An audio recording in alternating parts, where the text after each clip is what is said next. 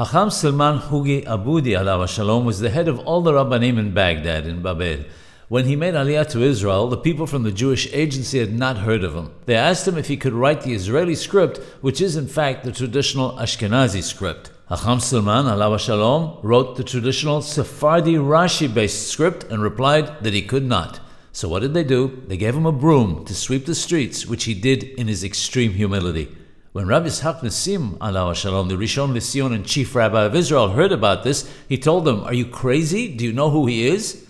Hakham Silman Aboody alav shalom eventually became the Ab Beit Din, the head of the Jewish ecclesiastic court in Yerushalayim. One Yom Kippur, someone whom Hakham Silman alav shalom had ruled against in the Beit Din was called up to the Torah in synagogue where Hakham Silman alav shalom was present.